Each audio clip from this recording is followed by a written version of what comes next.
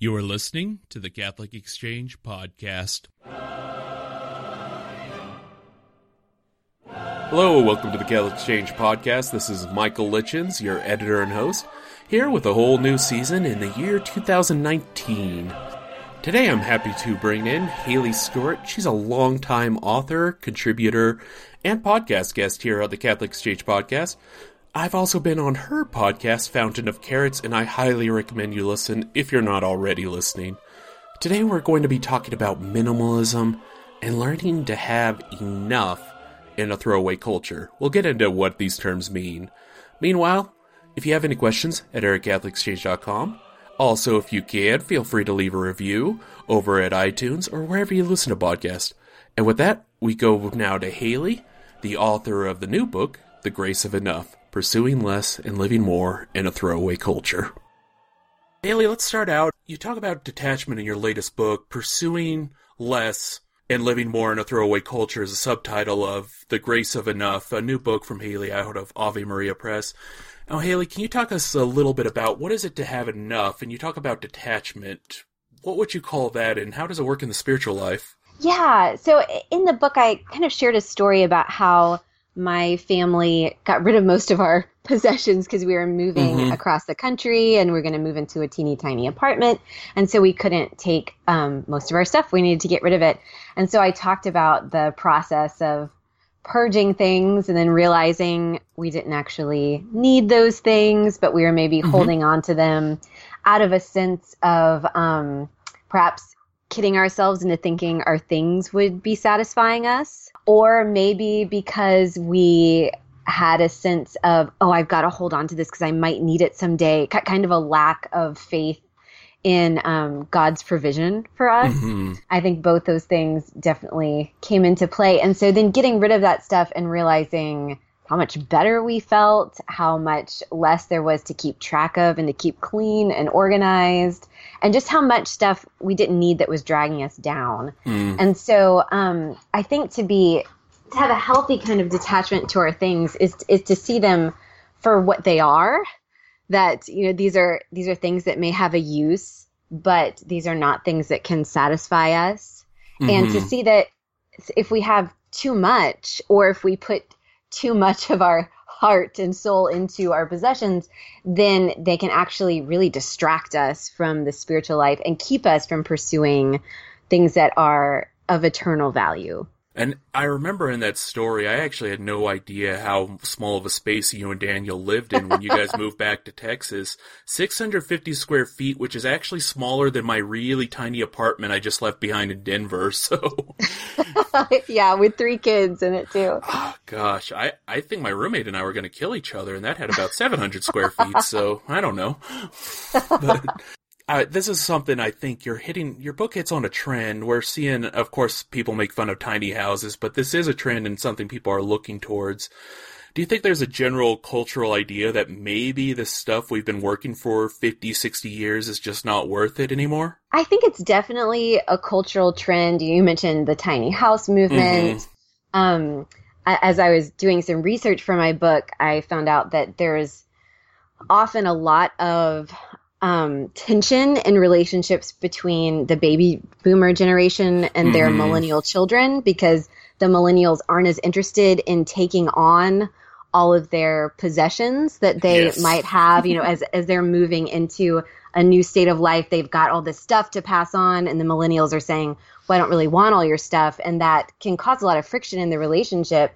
I think that the millennial generation and beyond that, I think a lot of people are swinging back away from this storage unit kind of mentality. You know, we don't just have so much stuff in our house that it's full to the brim, but we have to actually pay to put all our stuff we're not using somewhere else. You know, it sounds crazy when you think about it.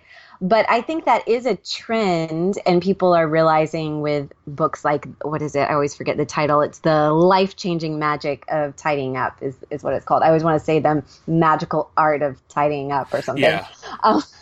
But that, you know, you feel better when you don't have all of this stuff. But I think that our Christian faith can give us a basis for why that is.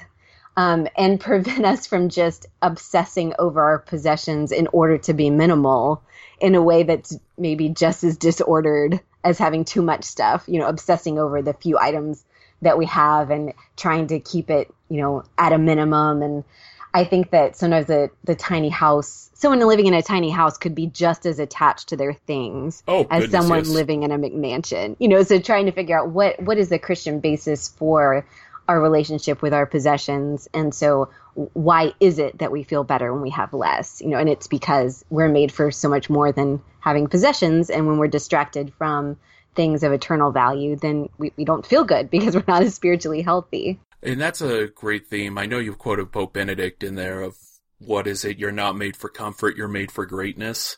Right. I found that, I think, because I had been quoting that quote, which is everywhere, but I think it's actually a paraphrase. I'm going to try to remember what the actual quote was because I remember really liking it. It's it's something like, those who think that following Christ is a life of comfort have dialed the wrong number, is what he said. I just thought that was really cute because I could just imagine him saying dialed the wrong number for some reason. It's like a very cute turn of phrase. But yes, that we're designed for a lot more than having stuff. And so that can never satisfy the human heart. Absolutely agree with you on that. And you mentioned, it's interesting when you step back and look at our stuff. You mentioned the storage unit culture, but also that there are tensions between families, parents and children. And I felt that in, not directly, but many of my friends that I lived with, I had to finally tell them, hey, quit taking your parents' stuff. We don't have any room.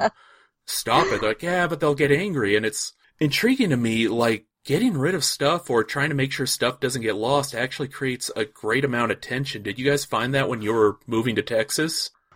We didn't really have too much of a problem with that with our family members. Or I think that I think we were in a position where we didn't feel sentimental because we just wanted to be done with getting rid of this stuff. Yes. But there are certainly things that I feel sentimental about. I just had a new baby and I'm, putting her in this little sweater that my first baby wore that I saved in a box of baby things, and so I think that, there are certain things that we feel sentimental about because we connect them to really special memories or really special people. And it's hard to remember that not having those items do not keep us from, don't make us lose those memories or make us love the person that gave it to us less. And it's a tricky thing. I had a few people ask me for advice about, what do you do when you have this tension in your relationship with your parents because of the possessions issue, and what do you do? And it's really tough because I think in that situation, just as when we're getting rid of stuff, we tell ourselves people are more important than things. I think it's another situation where maybe the charitable thing is to have a little bit more than you'd like because people are more important than things and you don't want to destroy this relationship. Sure. To find some kind of, balance there with good communication and, expressing in a way that's charitable and kind what your desire for living with less is, but then also being open to the charity of accepting maybe a little more than you'd like. That's a good point too. And I think you mentioned you didn't feel any sentimentality because of the reality of moving. What I often tell people, if you want to get rid of stuff, move across the country a few times. Suddenly you hate what you own. You're throwing out family heirlooms and just I don't care. I'm not moving it. Who needs that wedding album? Yeah. I definitely felt that way as I was going through our stuff. And I was thinking, we rented one of those pods, where they drop off the square pod and you fill it up and then they transport it for you. So we did that, and knowing we just had this certain amount of space to move everything we had in the world, it makes you look at your item and say, is that really worth that amount of space? Or is that something I could pick up at a thrift store or borrow from a friend or really actually never use again? And so I think moving definitely puts it into perspective. But for all of those who aren't lucky/unlucky enough to have to move across the country, what would you say is good advice if you're thinking, I'm overwhelmed by everything I'm attached to? What can I do about it as a first step? Yeah, well, for me personally, I work better in small areas, but where I can see clear improvement, if that makes sense. So take one bookshelf, or not that I'm telling you to get rid of books, because that's probably the one thing I would never get rid of. So I won't be a hypocrite and tell you to go through your books and get rid of the ones you don't need, because we need all of them, right, Michael? But, I would go through a dresser or go through a closet and just focus on that one thing. What things do we take everything out? What things do we really need? What things are not necessary? And then put everything back in that you want to keep, get rid of the stuff you don't need, or put it in a box where you can think about it and convince yourself later that, yes, you really don't need it. And then I can see progress in that space. Mm-hmm. And I think that if you kind of bite off more than you can chew all at once, you get kind of paralyzed by overwhelm. Oh, gosh, yeah, I can imagine that. That's, I think, half the stress of moving. Yeah. Is you should have tried to do that a few months ago. Exactly. How have your kids handled, this idea? How did they handle it, and how has your relationship with your kids changed since trying to keep things minimal? Yeah, well, when we were moving, our kids were younger. This was 3 years ago, so our oldest was 5, almost 6. And at that point, we didn't involve them in the in the decluttering process, because it just would have been a lot of meltdowns, and suddenly the toy that they haven't used in 2 years becomes their most favorite item in the universe that they could never part with.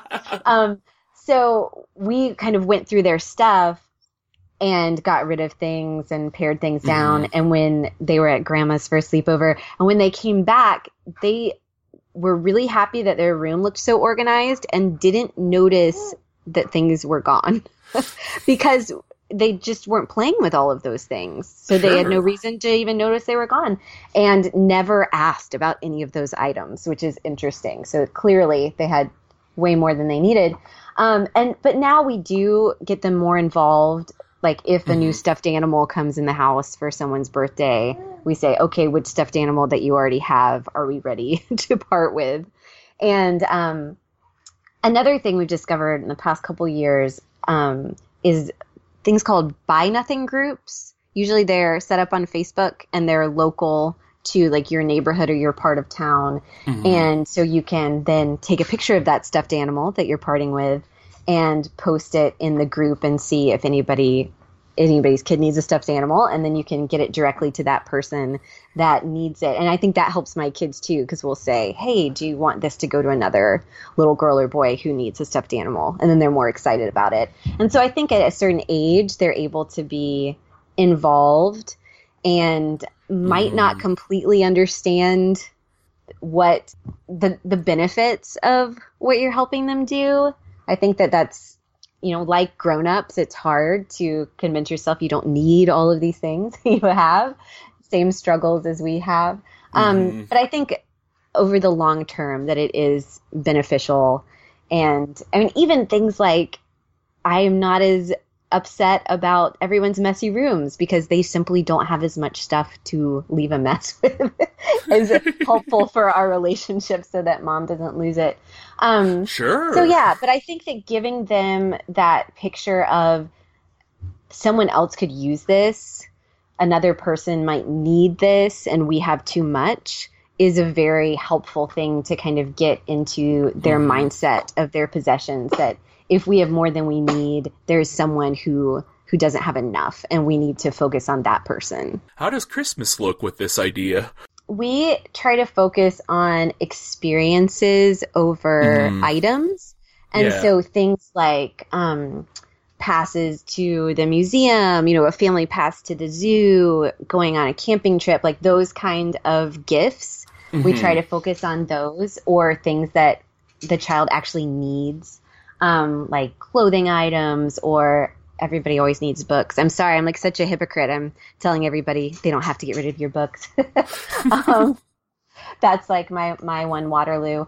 But So I think that experiences over things, we try to do things over each of the 12 days of Christmas, like maybe go to the Dollar Movie one day and then another day make hot chocolate and do gingerbread houses or, different experiences. So it really feels festive and feels celebratory. And we can talk about what this season means without it just being a bunch of gifts. Yeah. And then we do have family members who gifts are their love language. So I try to really respect that and just give them a list of things that our kids could really use that we'd be excited for them to have and let them express their love that way. Another like people are more important than things kind of thing. Yes. Even if I maybe like less things, I want to make sure that all our family members feel loved and get to express their love language. And so our kids are always excited about getting gifts from extended family members. And because we know they are going to get great gifts from extended family members, it kind of takes the pressure off of us needing to do that. Absolutely. And another thing we started doing this maybe, 4 years ago, 5 years ago, is we give our small gifts for the kids on St. Nicholas Day on December 6th. So that's when we do like stockings and a few little gifts, and that's like the present day. And we talk about St. Nicholas and legends about St. Nicholas. And then that way, Christmas Day is, going to mass and cooking a special breakfast and maybe opening some gifts from extended family members, but isn't as focused around the present opening because we've had a special day for that.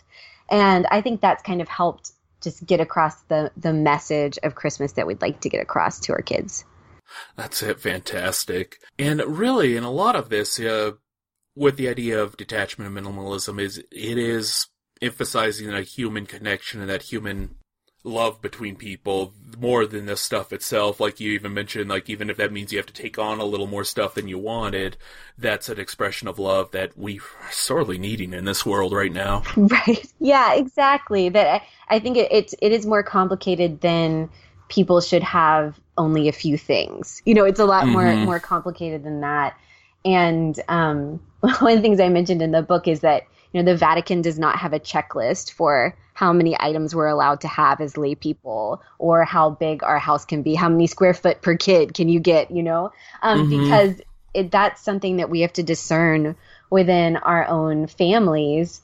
And that makes it kind of complicated, but also it's, it requires prayer and thought and, what is going to be best for our family life and how can we live out simplicity and even a little bit of poverty in a healthy way as a spiritual practice and within the situation that we're in. And that's going to be different for different families. So I think it's really important not to compare with other families because that really might not be helpful at all to your family's spiritual life and what kind of simplicity you are called to practice that can differ between people and families. Yeah, especially I like your point of it's more complicated than limiting stuff. Though that can be good for us in America who have many things. That can be a great first step. Yes. But, what do you say is the end goal of detachment and learning to have that grace of enough? I think a lot of it is simply making room for more important things. So not, not more important possessions, but more space in more mental space, more space in your time because you're not dealing with all of this stuff and cleaning it and organizing it and just being distracted from more important matters by it. And the idea that sacrifice, offering things up, it is a spiritual practice that is beautiful and effective. And so keeping in mind that the goal is the pursuit of holiness and living out the love of Christ and the life of the gospel. And so that is a much more complicated road than just having less stuff. But like you said, having less stuff, especially for us Americans, that's probably a good place to start because it's very likely that we all have way too much. Oh, yes. And now as we wrap up, one question I always love to ask authors, but in this case I need to adjust it a little bit. I didn't mention at the intro, but you guys lived for a year on a Texas farm where Daniel was beekeeping, playing with the animals. They were lovely Instagram photos. Thank you. Yeah, but what would you say was a major difference you noticed between the day you guys arrived and when you left your little farm? Yeah, I think that really it was an opportunity over that year to spend so much time together as a family and just be on this schedule where we were eating 3 meals a day together and spending all of this time together and kind of taking on this adventure together in a way that really bonded us. And so I think that was really kind of the treasure that we brought out of that experience and have tried to really keep nurturing in our life now that we're not on a farm. You know, we live in the city in a little house. And so really seeing time differently, that our time is not just opportunities to be productive and efficient and make money and get stuff done, you know, achieve things, that our time, the most important thing we can do with our time might be praying the rosary together or sitting across the table and enjoying a meal and savoring it and talking and hanging out, that those might be much more important ways to spend our time. And so trying to keep more of an eternal view, because I think it's so easy to feel, to just get into this achievement, productivity mindset, where we kind of need a price tag on all of our time. You know, this time is directed towards this thing, and instead try to be open to living life at a slower pace so that there is room for even more important things. All great words here. For all of you who are listening, you can find The Grace of Enough at any of your Catholic bookstores or through AveMariaPress.com. But Haley, if anyone wants to learn more about you, your podcast, where can they find you? Sure. They can go to FountainsOfCarrots.com is my podcast. And my blog is Carrots for Michaelmas, which is spelled like Michael, MAS.com, or on Instagram or Twitter where I'm at Haley Carrots. Perfect. And I'll put all those links up in our show notes, as our listeners will know. And if you have any questions, or you would like me to ask Haley more questions in the future, feel free to drop me an email, editor@catholicexchange.com. Otherwise, we'll have those links up for you. And Haley, thank you so much for joining us today. This was a great conversation. Thanks so much for having me, Michael.